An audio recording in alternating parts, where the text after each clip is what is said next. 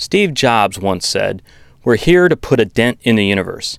Well, fintech has certainly put a dent in the financial services industry over the past few years. This podcast series focuses on the story of those individuals who took Jobs' advice, the dent makers, if you will. This is the FinTech 5.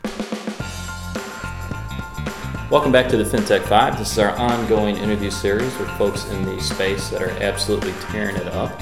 And today we're here with Nek, and I am not even going to go there. I'm going to let you give your full name. My name is Nektarios. This is the legend, everyone, that you've heard so much about. And I watched Brett slaughter his name over and over and over again. So I was smart enough to ask what the nickname is. And so Nek, like neck, right? Yeah, that's fine. That's a good Australian pronunciation of it. All right, you ready? It's We're going to dive into this. All right. So what is your role at Startup Bootcamp? I'm the co-founder and CEO of Startupbootcamp Fintech and InsurTech. So can you describe the little pitch? What is Startup Bootcamp? Startup Bootcamp is a network of industry programs, industry-focused accelerators. We run fintech programs in London, Singapore, and New York. And we also have an InsurTech program in London. Where did it originally start? I started my career in financial services in the mid-90s in London. And in 2004, I joined Swift. And in 2010, I had a call from one of the crazy guys at Swift called Matteo Rizzi, who practically asked me to run away from home and join the circus. And that's why I joined InnoTribe. InnoTribe is a bit of a name. People know it. It predates fintech as a term, but we were doing some really exciting things from 2009 onwards. And when I joined, I was the grandfather of the InnoTribe Startup Challenge, which was an experiment at the beginning, grew to be a big event with showcases in London, Singapore, and New York, where the best teams out of the three we flew to Cyprus, wherever it was. And I did this until the end of 2013, until Cyprus, Dubai. Yeah, I'm glad that you described Matteo as kind of a ringleader, because I've met him a few times. That's a nice way of putting it. Were you surprised at the success InnoTribe had in InnoTribe startup at Cyprus and how that kind of took over?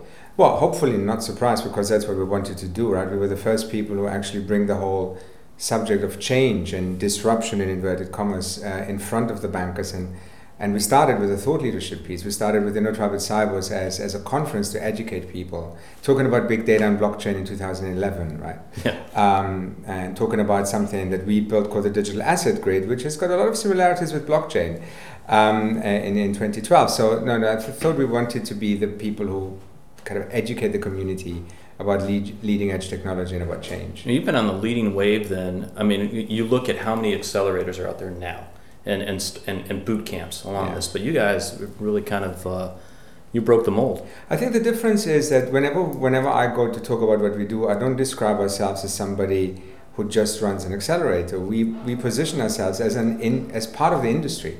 We just fulfill a different role than other people.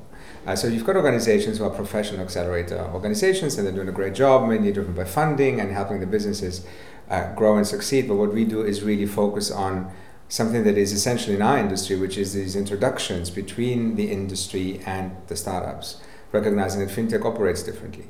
But also one thing that's really important is that people also make a lot of assumptions about startups' need, and fintech entrepreneurs really need to be able to pilot and test their proposition, validate it with a potential customer or potential distributor, i.e. the banks.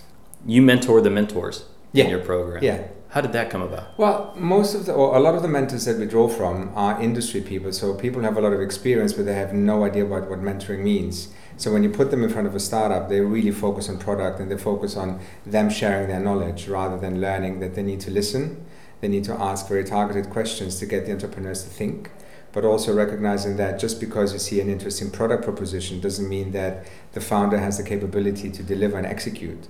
So we educate them about all these things.